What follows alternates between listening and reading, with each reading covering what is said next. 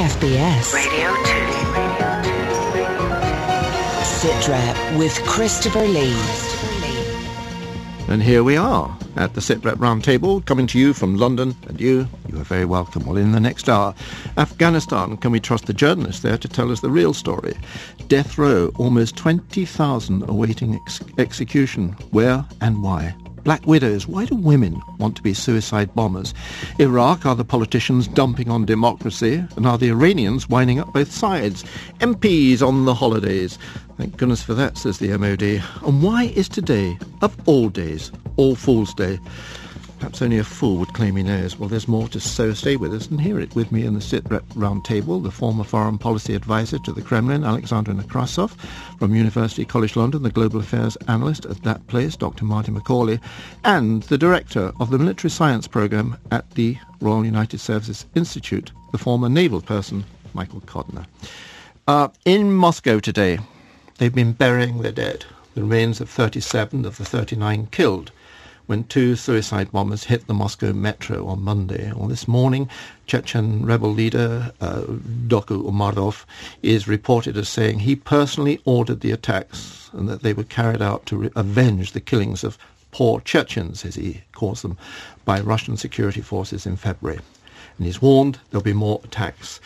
Alexandra, who is this man, Doku Umarov? Well, he is the self-proclaimed Prime Minister of Ichkeria, as they call the Chechen Republic, and he basically replaced Shamil Basayev, who was the ill-fated, ill-fated in the sense that he was killed by the Russians, but he was in charge of that Beslan massacre in the school. Yeah. And basically he is now running all the Chechen rebels across the northern Caucasus, Doku Umarov, Yeah. And there was a bit of a confusion after those terrorist attacks when his spokesman said that no, we did not have anything to do with those attacks. And then Doku Umarov came out and said, no, I ordered them personally. Now, the point about the black widows, the women who blow themselves up on public transport and other places, is that the Chechen rebels think that it's much easier for them to penetrate the security cordons and... Yeah, but Martin, why would the women want to go there in the first place? Because in Chechen society, a widow has no place. She almost becomes a non-person, and she's way down the social scale. So therefore, it's simpler for Umarov or other recruiting sergeants, if you want to call them that, to say to these widows, right, you'll get a place in paradise if you sacrifice your life. Yeah, but they're going to believe that. You're suggesting they do. Yes, but they do, you see, and he claims and others claim there's a whole line behind her. But isn't there a link here with widows of whom? Of killed, those who have been killed, they would say, illegally by the Russians. Right.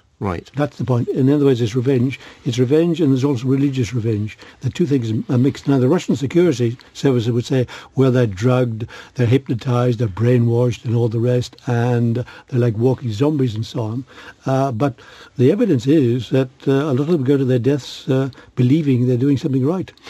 Michael, in military terms, this is not a phenomenon any longer. But up until a few years ago, we just couldn't imagine that. We didn't fight against suicide bombers, did we?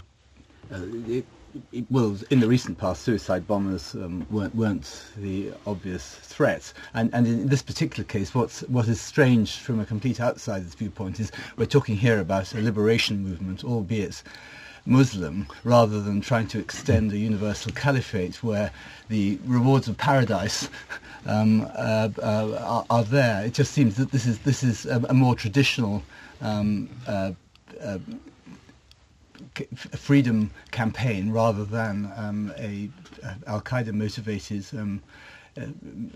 religious objective, which makes it quite strange. But when we saw the suicide bombing, yes, when we saw suicide bombers emerging, for example, in the Middle East, they were usually male, and then suddenly it was almost as if there had been enough killings, and that the sisters, the widows, said, "Now take me.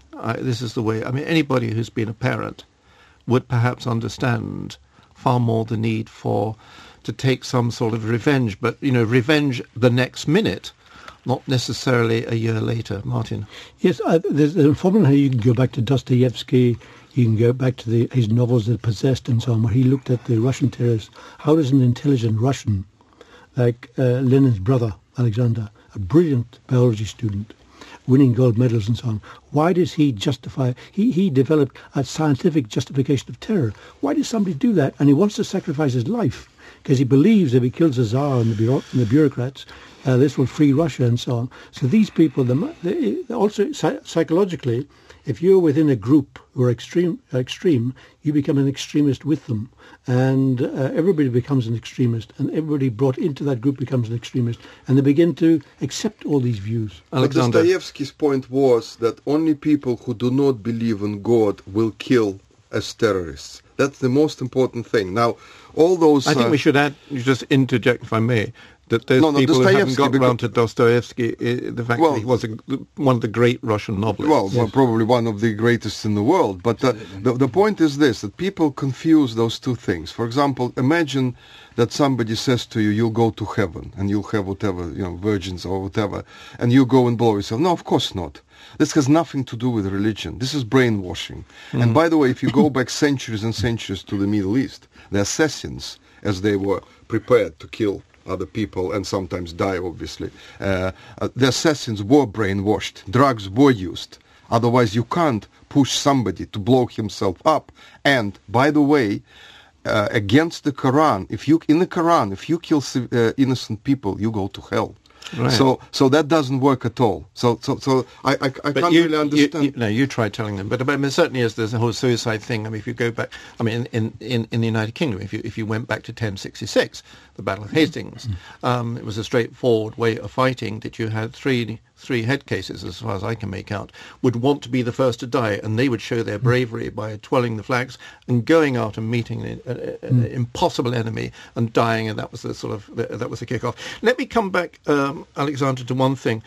Prime Minister Vladimir Putin, he says the security forces must scrape from the sewers the people that did this.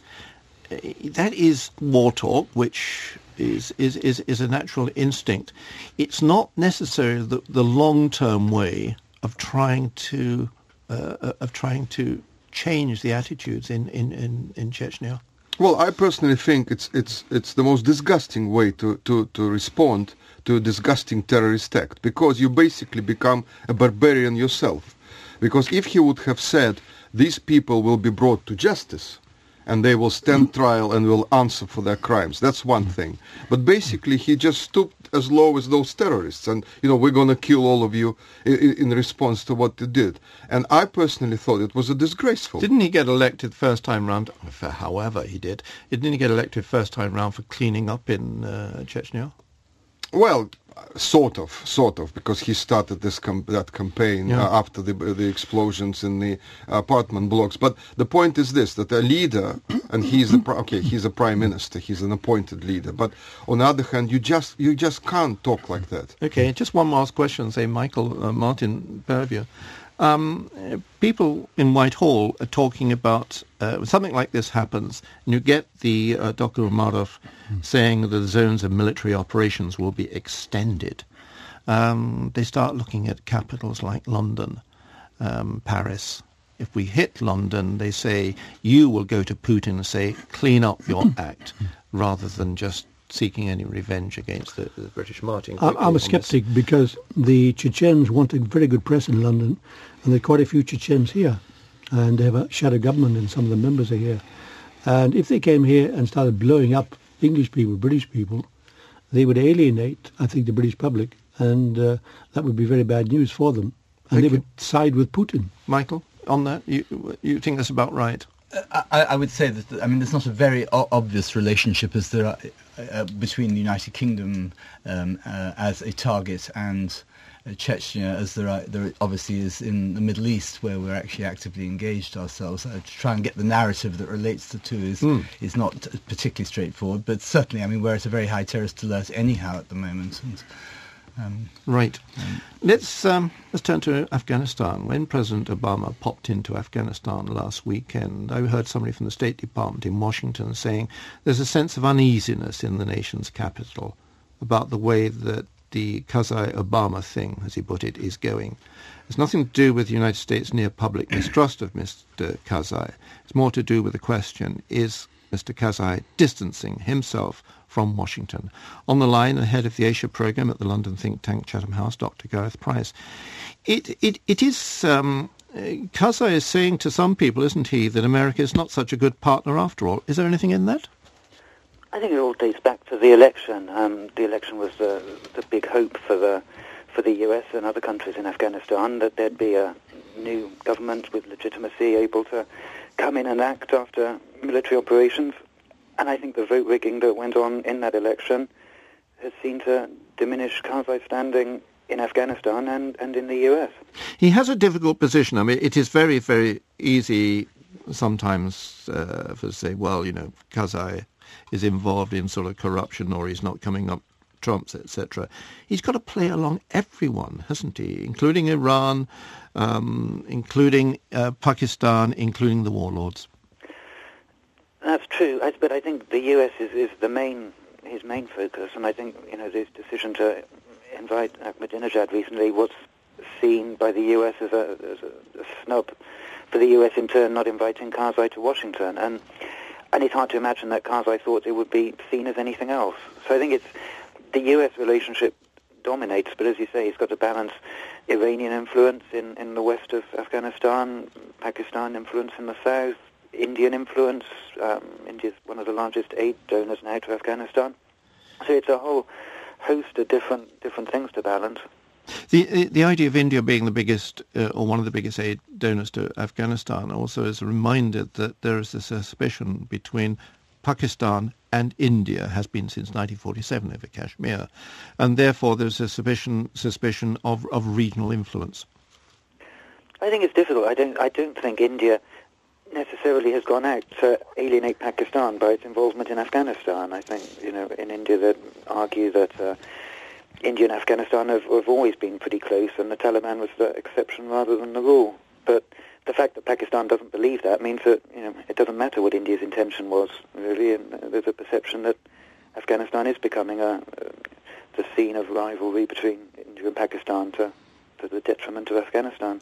I was watching, this is about 10 days ago now, the Chief of the General Staff and Pakistan General Staff, General Ashfaq Kayani, and the Foreign Minister, wasn't he? He was in Washington as well, Shah Mahmood Qureshi. That Washington visit was remarkably important.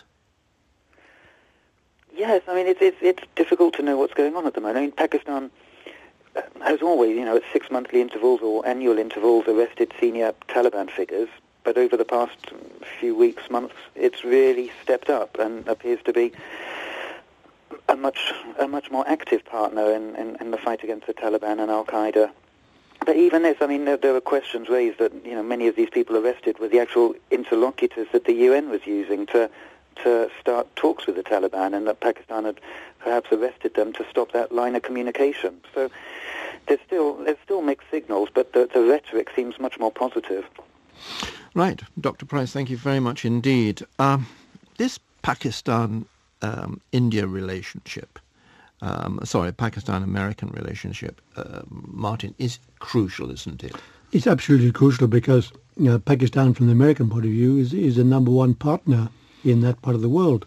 Without Pakistan's support, if Pakistan chooses to become neutral, then whom are the Americans to bank on? And then they would have no help in Afghanistan. They would lose in Afghanistan. So Pakistan is absolutely crucial. Now, Pakistan has a choice, and the choice is China. There's a close Chinese-Pakistani military relationship. And, of course, the Americans are aware of that. So, therefore, from Pakistan's point of view, they seem to be obsessed with India and the expansion of Indian influence in Pakistan? Yes. The expansion. They've always been obsessed with India. Indian influence in Afghanistan. What happened. Yeah, Indian influence in Afghanistan. Because from an outsider, I find it difficult when the Pakistanis, when the Indians say, no, we're not there to take over Afghanistan and surround Pakistan. Pakistan seems to see themselves being encircled. Right. Michael Codner, is there any military evidence to suggest that all the politicking between, let's say, warlords and Kabul, India, Pakistan, the intervention of Iran, for example, does it make any difference in the military sense? There is the issue over Iran, and that is that the scale of the problem in Afghanistan demands that Iran is involved to a considerable extent in the areas where Iran has influence. And the fact that Karzai is talking to the Iranians, the man from Mars would say this makes eminent sense. When he actually starts to do it, it's another matter, of course. But this seems to be a necessary requirement. On the subject of Pakistan, I was chairing a meeting where the Pakistani Chief of Navy was speaking, and on the subject of China, I was amazed when he was asked the question about the relationship with China, quite how positive he was, the extent to which he was really quoting from senior Chinese leadership, but he was using some of those very elegant metaphors and things that this particular man had used, but accepting that this was an extremely strong relationship. And I think this is very much rhetoric related to the India problem, which of course was reinforced by the Mumbai bombings. And China, of course, is building a naval base in Pakistan. Yeah. Is it? Yes. Why? Because they are building bases in Pakistan, in Sri Lanka, and in southern Myanmar as well. Yes, but they're building bases, not building Chinese bases. Yes, for Chinese ships, commercial and military, the dual purpose. And they're putting in the money, and I think they're transferring technology. And we think the European Union's convoluted, don't we? And the next thing the Chinese want is a base in Arabia. And then they'll have one in East Africa. That's the next goal. Because then you'll have this Strait of Pearls, which will go from China right to Africa, which will protect all Chinese investment in Africa. And remember that at least 2 million Chinese citizens working in Africa at present. It's really a big operation. I mean, the Chinese are extending these rings of pearls. This is the third, isn't it? Achieving a global presence in the maritime sense, and for that you do need forward bases, particularly if you don't have the huge sea bases that the Americans have. You need those land bases to extend your profile, as we did in our days of empire with all our sea bases around the world. Before 1968. Indeed. Yeah. To find out what's going on accurately, especially in Afghanistan, is sometimes not as easy as it appears to be. I mean, if you look at the television, what do you believe? If you listen to the radio, what do you believe? And what should you believe in your newspapers? Now, last week, if you were listening, you'd have known that we raised the point with the Times defence editor, Deborah Haynes. We made the point that often there appears little new for journalists to ask the military in Afghanistan. Now, sometimes, of course, the people on the spot are under pressure to keep in with the NATO media relations system, and so the questions they would like answered are rarely voiced. On the line from Kabul at the moment is Jerome Starkey, also of the Times, and that newspaper's correspondent in Afghanistan. Jerome, how much are British journalists, especially under NATO control? Well, in one sense, British journalists aren't under NATO's control at all. Any journalist in Britain is free to travel to Afghanistan and to do their best to report what's going on here without any contact or involvement with NATO. But the control or the loss, perhaps, of some independence comes when those journalists choose to embed with NATO or coalition forces in Afghanistan. And it's through that process, and it varies slightly from country to country, but it's through that process that journalists are forced to sacrifice some of their independence in order to get access to the front. Has that always been the case, do you think? Well, this is really something that's come out of the embed process. And I'm certainly, while I've been reporting in Afghanistan, that's been the primary way that most journalists have tried to get to some of the most dangerous parts of the country. But obviously, there were embeds of a sort during World War II, where journalists were given rank, and then the system seems to have faded out of use slightly and really came to the fore again during the Iraq conflict. But certainly, for most of the time that British journalists have been covering the most recent conflict in Afghanistan, the embed process has been a very heavily managed affair by which journalists are allowed to see, parts of Afghanistan with British forces, parts which are often too dangerous for them to visit alone. But in order to get that access, they have to sacrifice their independence, and they have to give permission to British censors of a sort, military censors, to approve their stories before they're filed. You see, sometimes when I'm going through all the papers, and I suppose I go through about, 8, 9, 10 a day, from different countries, I get a sense that everybody was at the same briefing because the language is the same, the emphasis is the same. Or am I just misreading it? Well, it's quite possible. I mean, certainly a lot of the stories that come out of Afghanistan, or a lot of the stories about Afghanistan, I should say, come out of Ministry of Defence briefings or Whitehall briefings, DFID briefings, Foreign Office briefings.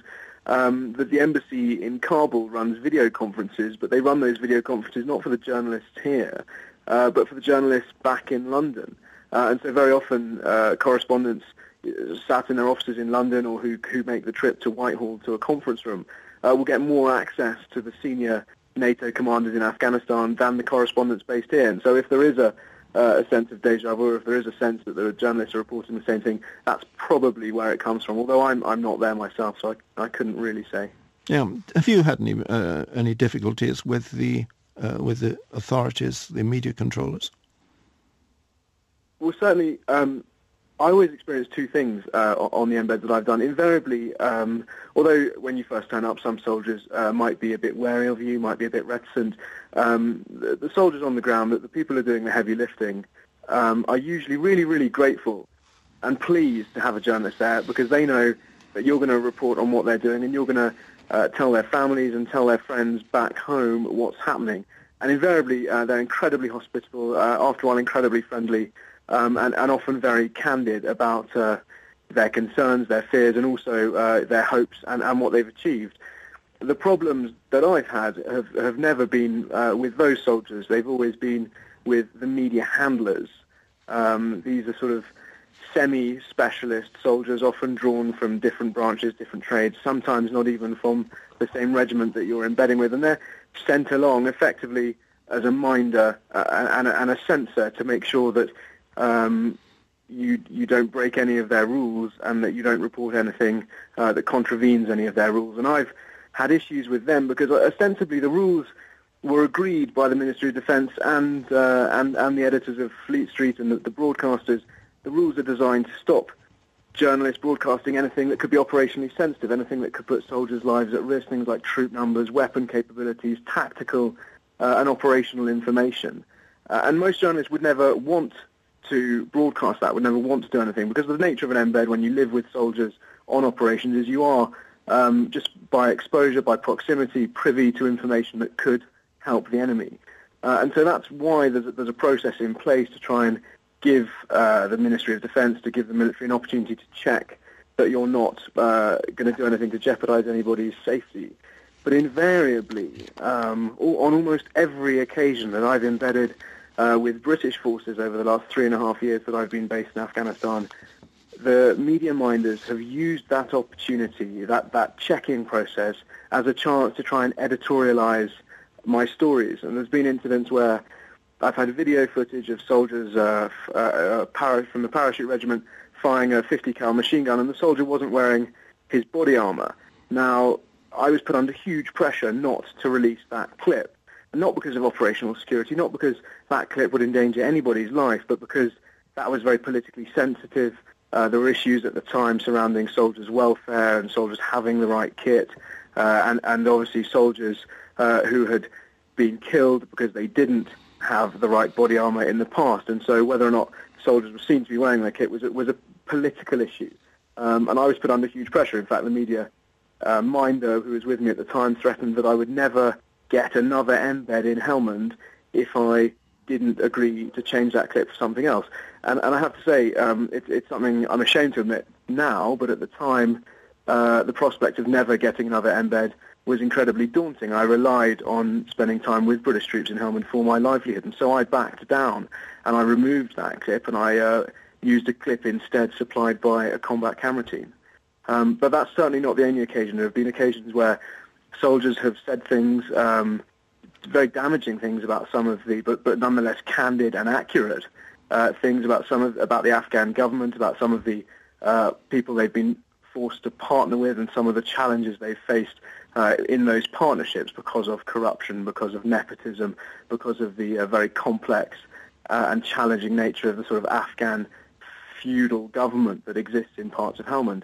And when I've gone to report that, which is an integral part, and I think increasingly the soldiers and the diplomats are realizing that, but certainly a few years ago it was seen as less significant, or certainly less attention was paid to it. And when I tried to report it, again, similar pressure put on me to remove quotes where senior British officers were effectively candid and rude about some of their Afghan partners.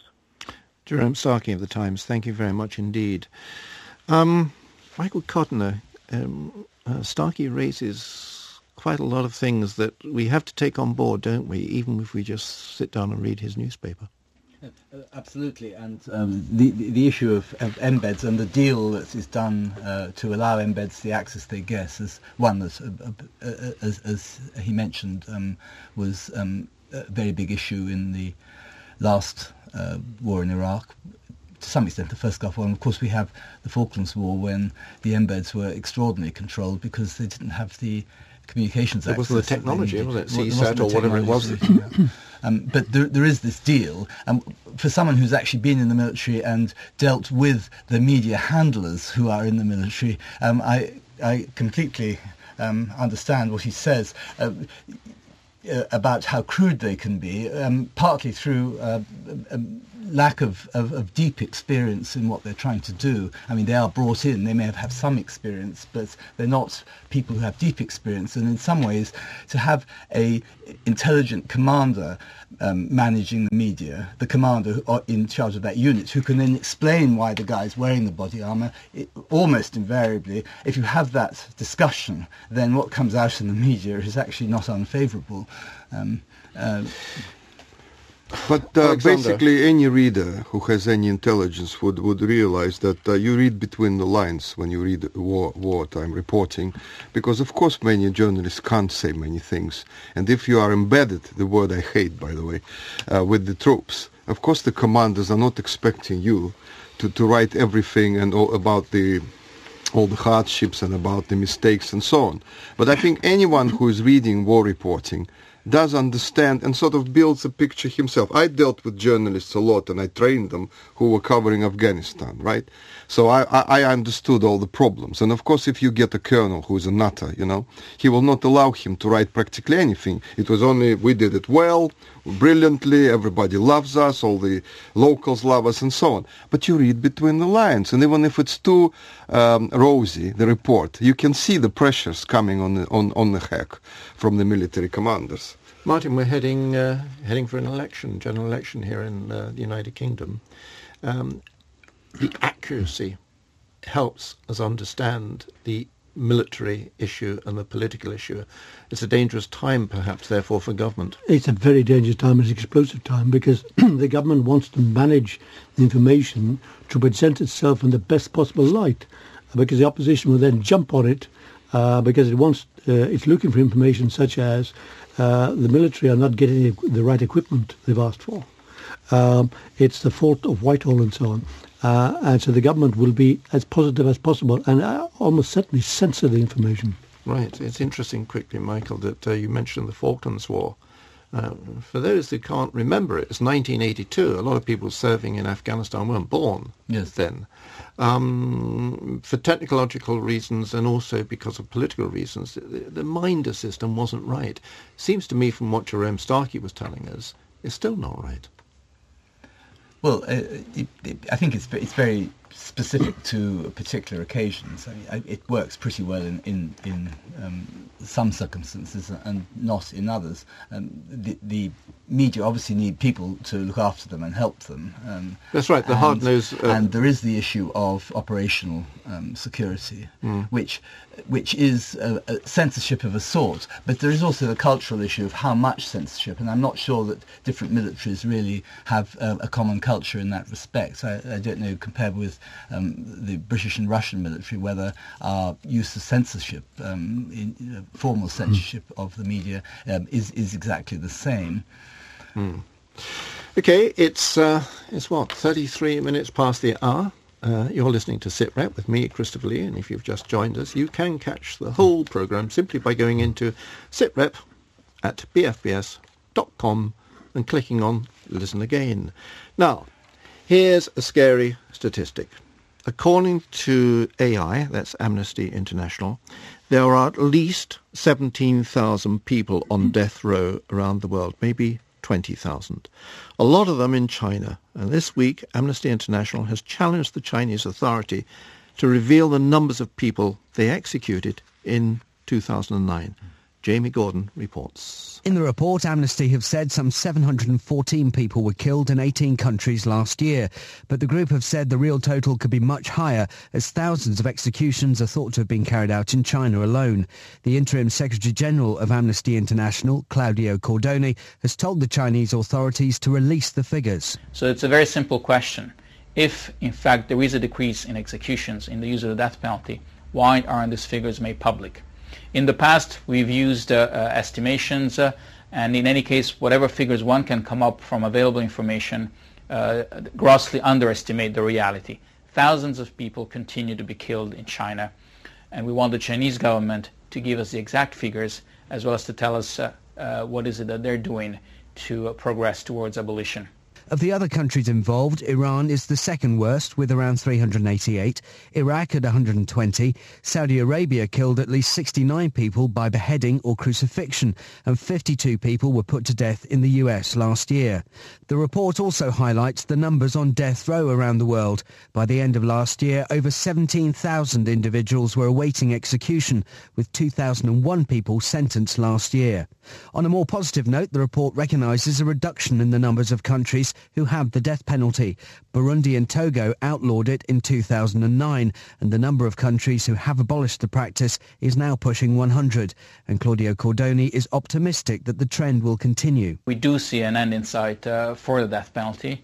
I've been with Amnesty International for more than 24 years, and I've seen how progressively the death penalty has been eliminated from country after country. More people around the world are realizing that this is a punishment that is against human dignity. It doesn't achieve any purpose. For the first time in modern history, there were no reported executions in Europe and the former Soviet Union. But with doubts over the figures from the Chinese authorities, it's clear that Amnesty still have a way to go before worldwide abolition of the ultimate penalty. Jamie Gordon reporting for SITREP. Martin, you're in and out of China.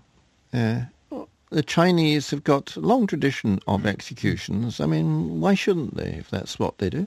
Yes, it's very important to stress that China has a long tradition of public executions and executing small people, those who commit murders, currency speculation and so on. If you go back to the Civil War between the Mao, the communists, and the nationalists, executions were almost normal, massive executions on both sides. And this tradition is carried on. With the communists to establish their control, they had to execute millions of people. And now Chinese civil rights activists say, if you actually, about the ones who actually executed, they are the lower down the scale. They are the small people. It's very rare for somebody higher up to be executed. And even if somebody very, very high up is reported to be executed, there's no guarantee he has been executed. He may have been moved sideways. It's just to pour encourager les autres, because corruption is a major problem at Communist Party and government level, and apparently some officials are executed. The communists go also for the Muslim separatists in Xinjiang and in Tibet. They're quite open about that. They execute those. They also execute those who engage in currency smuggling, in people smuggling and all those, and in drug trafficking. And one of the groups which engage in drug trafficking, accused group, are the Muslims. And so therefore they're targeted as well. But it's highly unlikely the Chinese will desist, will in fact declare next year we're not going to execute anyone. It's interesting, Michael, that it's governments that are twitchy about capital punishment, isn't it? I mean, the last 7 public opinion polls in the United Kingdom, for example, suggested the majority of the public in the United Kingdom would like the idea of capital punishment. Yes, when these statistics were announced, one has to remember that banning execution is not an international norm, nor indeed is this a Western norm when you have the difference between Europe and the United States over this particular issue. The issues where there would be international condemnation over a suppression of figures, over all the issues that Martin's just mentioned, the corrupt use of execution, but not the principle itself, which I happen not to condone myself, but it's somewhat different from a number of other issues you might talk about. I was reading, Alexander Nekrasov, that Russia, having signed the Council of Europe agreement, can't carry out executions. And yet the suggestion again is the majority of people in Russia rather think it's a good way of keeping a lid on crime.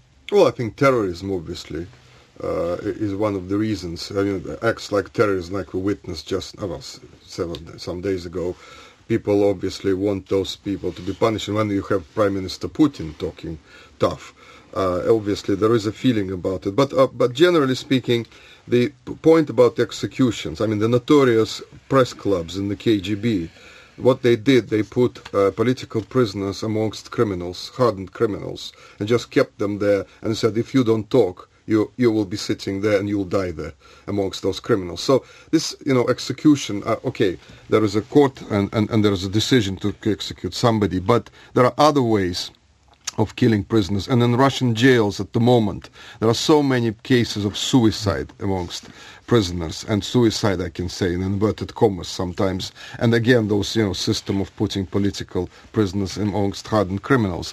I think the point is this: the governments themselves have to distance themselves from this barbarity. And if the Chinese don't want to do it, well, they're pagans. They can do what they want. But civilized governments can't do this. Okay. Now, let's go to Iraq, because it was inevitable. The 2 main contenders in the Iraq elections are calling foul. One because he lost, and the other because he says the Iranians tried to stop him winning. On the line, the BBC correspondent who covered the election, Andrew North. Andrew, Iyad Allawi, the secular alliance leader, won the election, but only just. But he did, didn't he? And he's telling you, I heard, that Iran tried to stop him from becoming prime minister. Is that true? That's right. A very clear and direct accusation that he made to me. In Iraq, winning the election doesn't necessarily mean that you win the job of becoming prime minister. What Iyad Allawi is talking about, what he said to me, is that in the days after the results were announced, Iran, he said, invited all the other major players to come and talk to them. Interesting in itself, over in Tehran, but not his bloc.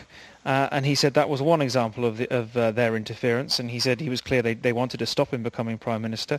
He also said that they had been influencing a commission which has been vetting candidates for links to the Saddam Hussein's Ba'ath Party, and he says this committee has in effect been pursuing a vendetta against his own bloc, because of course there are many people who have past ties to the Ba'ath Party. Thousands of people were members, and he says they're disproportionately excluding his because much of his support has come from the Sunnis, and he is basically saying that there is a sectarian agenda, a Shiite sectarian agenda, to try and keep him out of actually becoming Iraq's prime minister. Mr. Allawi he's a secular leader, but he is a Shia. Does that matter as far as Iran is concerned? What matters, I think, to Iran is partly that he has been quite critical of Iran in the past, of its influence in the country. Secondly, because Aydalawi does, he openly admits, have past ties to the Ba'ath Party. There are some suspicions there. He also has had a lot of support from Iraq's Sunni minority. And this is matched by a lot of suspicion among Shiite Iraqis about where exactly Aydalawi is coming from. On the other hand, he has successfully positioned himself as a man who can reach across the sectarian divide. Although he got a lot of support from the Sunni minority, he also picked up a lot of votes among secular Shiites, and it was really because of that that he was able to just squeeze ahead of Nouri al-Maliki. But things are getting very complicated now, and you've now also got Muqtada Sadr, the cleric, planning to hold his own referendum this weekend on who should be Prime Minister. Several names in that, including Aydalawi's. The end of all this, and it's probably going to take months, it's very possible that neither Aydalawi or Nouri al-Maliki will end up becoming Prime Minister. Who will? Very hard to say at the moment, because if you look back to 2005, 2006, after those last elections, no one had heard of Nouri al-Maliki then. He came through as a compromise candidate after months of deadlock over his predecessor, Ibrahim Jafari, and it's quite possible again that there will have to be a compromise candidate, because one other sort of complication to throw into the mix is Muqtada Sadr is showing that he's still got a lot of power. He did better than expected in the elections, but he has fallen out very badly with Nouri al-Maliki. He certainly doesn't at the moment appear to want to see him take power again, even though he would prefer a Shiite prime minister. So there again you can see how the pressure could come and possibly will force Nouri al-Maliki to step down as well in preference for another Shiite. But I think most people think if there is going to be someone else, it will still be a Shiite. Aydalawi has a long way to go if he is going to become prime minister. Andrew North, thank you very much indeed. Well, still with me at the Setbret Round Table, the former Foreign Policy Advisor to the Kremlin, Alexander Nekrasov, from University College London, Dr. Martin Macaulay, and the Director of the Military Science Programme at the Royal United Services Institute, the former naval person, Michael Kotner. Michael, Iraq does not get the UK media coverage it deserves, considering the UK has considerable interest in that place. Yes, I think the withdrawal in 2009 was a relief for government, for the British people as a whole, and with the big focus on Afghanistan, where all the attention is now, not surprisingly, Iraq is fallen off out of profile. There is, of course, still British military engagement there. There's the naval training of the Iraqi Navy, and there's British support within Baghdad. Martin, it's also true, isn't it, that just the British Army now more or less admits it can't fight two wars at the same time. The media can't cover two wars at the same time, and the public certainly can't read or listen or watch two wars at the same time.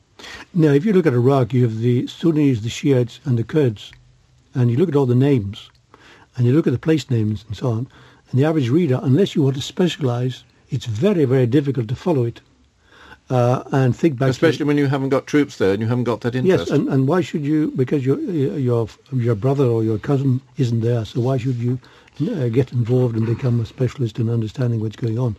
But the other thing is that it's being reported by the business press because of the oil interest and so on. Iraq is not being ignored.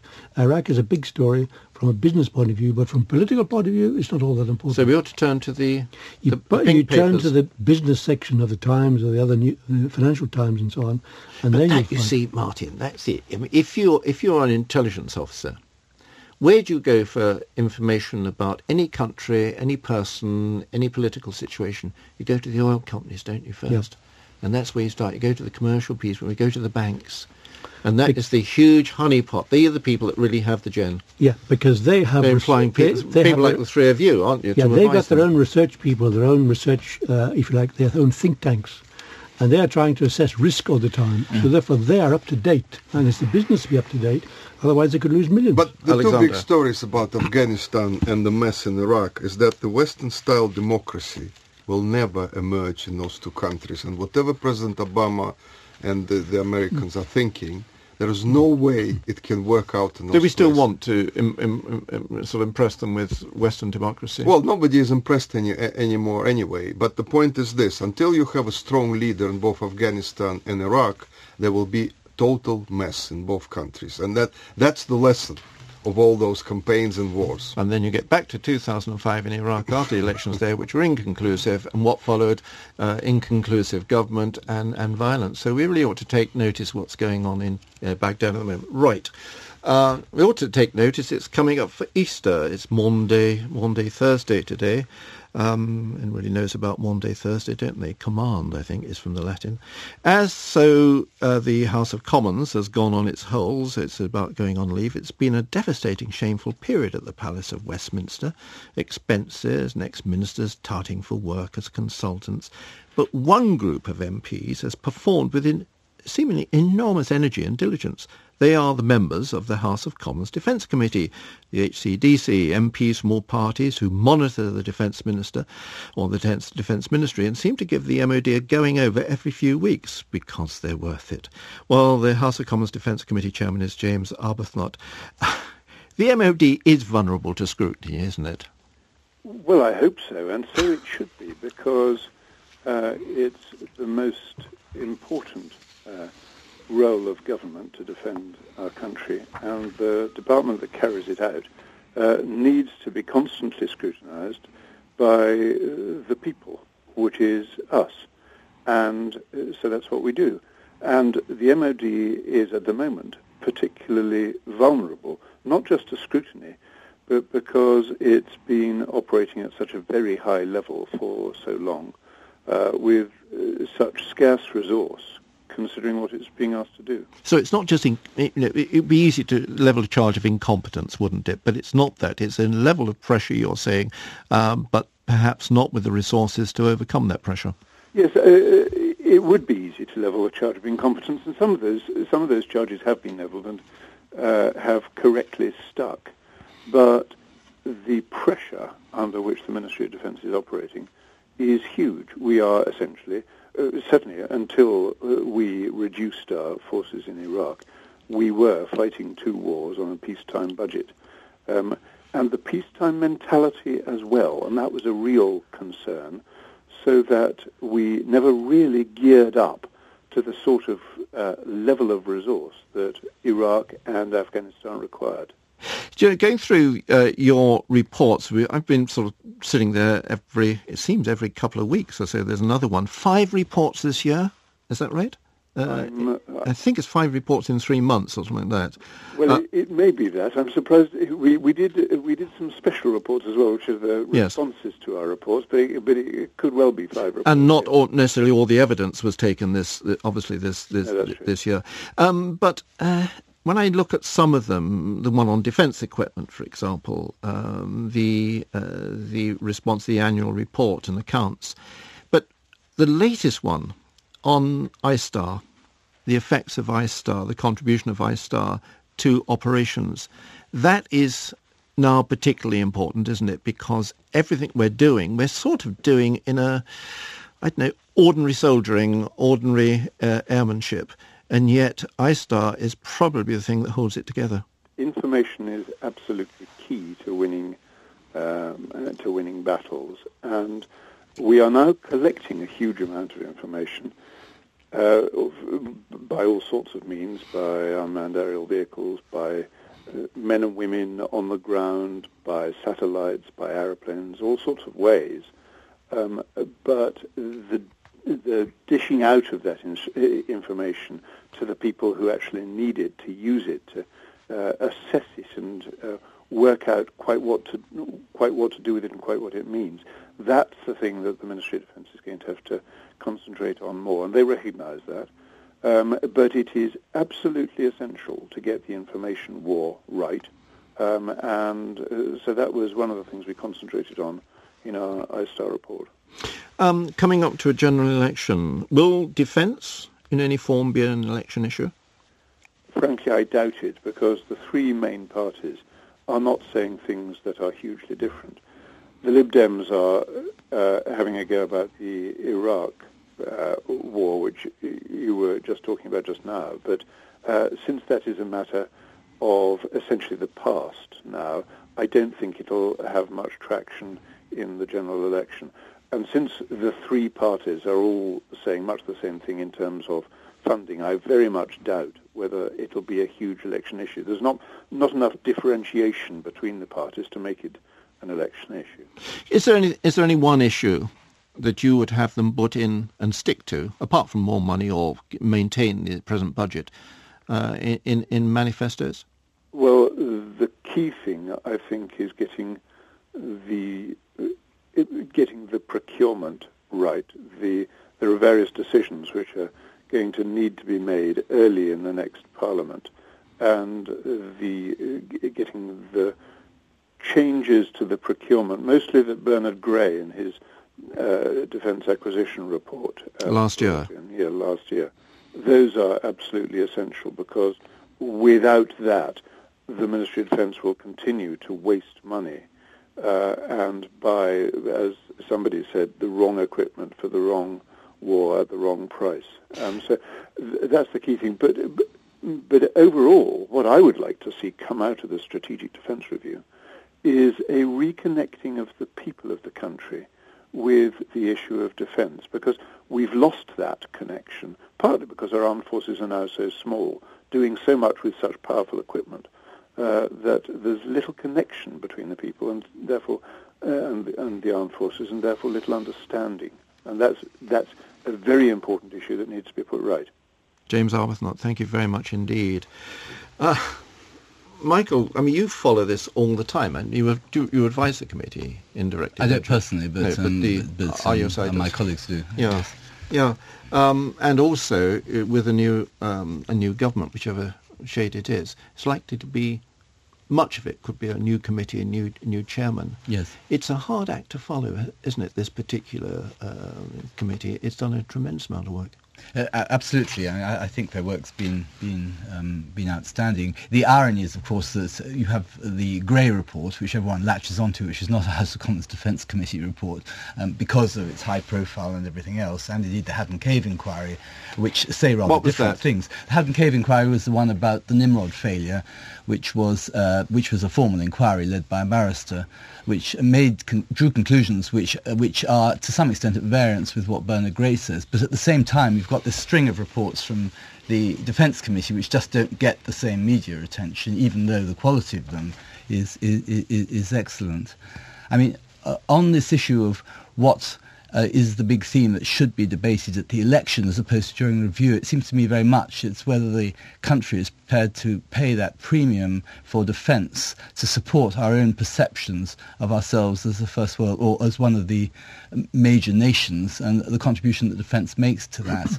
I mean, that should be the issue, but the Conservatives and the Labour Party, from their rhetoric so far, are in agreement over that it should. They won't spend the money. The ones who could make a very different view, particularly over the relationship with the United States, are the Liberal Democrats, if they were to take the line that influence should be focused in a rather different way, and it should relate to respect through our own moral position. And this is a point that Michael Maguire's made about that Britain could be perceived as the major country in the category alongside Canada and the Scandinavian countries. You're going to have to tell us who Michael Maguire is. He's a ex-captain Royal Navy. He was an ex-captain Royal Navy, but he's best known as a Sovietologist during the Cold War, who said a lot of things that people didn't agree with, but he proved pretty nearly always to be right. Can I just raise one other aspect here? Apart from the fact that you say, well, the public ought to be, well, James Arbuthnot said, engaging the public.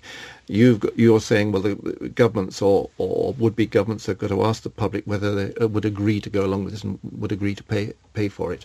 Nobody is willing to ask that question because it assumes that you are therefore thinking of tinkering with defence, and therefore you're tinkering with the first job of government, that's security. Martin?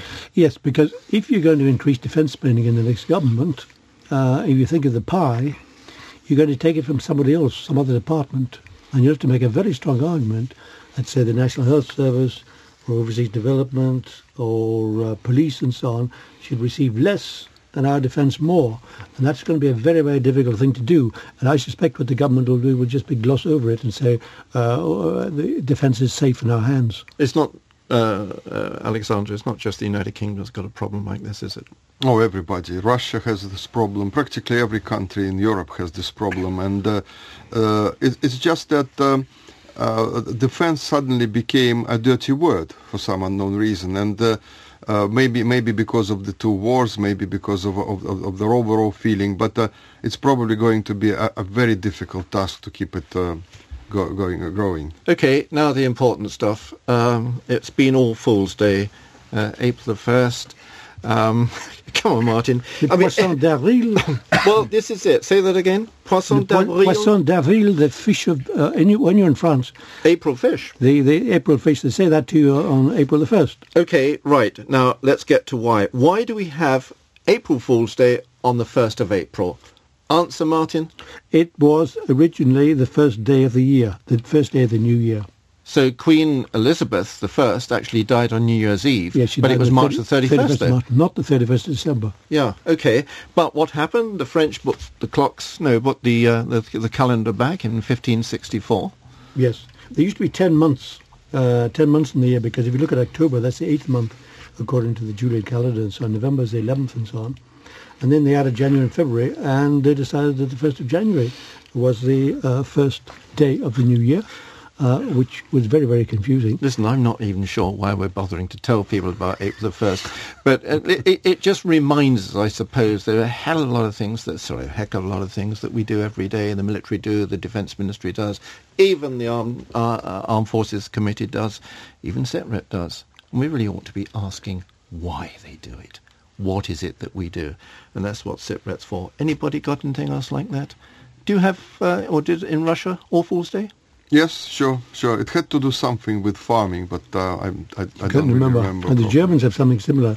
But in France, you're supposed to say something stupid or make a stupid prediction. Quickly. Yes, the beginning of every month, you're meant to say white rabbits. Rabbits in the beginning. We used to do that in ships. We used to and actually announce it over the main broadcast. Hares the night before and rabbits the first thing in the morning. So that happened at the beginning of every month, not just the 1st of April. Right, you get it all here. That's it for this week. My thanks to Michael Codner, Martin Macaulay, and to Alexander Nekrasov. We'll be back the same time next week until Thursday. Guess what? I'm Christopher Lee. Mary's in the hut. SITREP with Christopher Lee.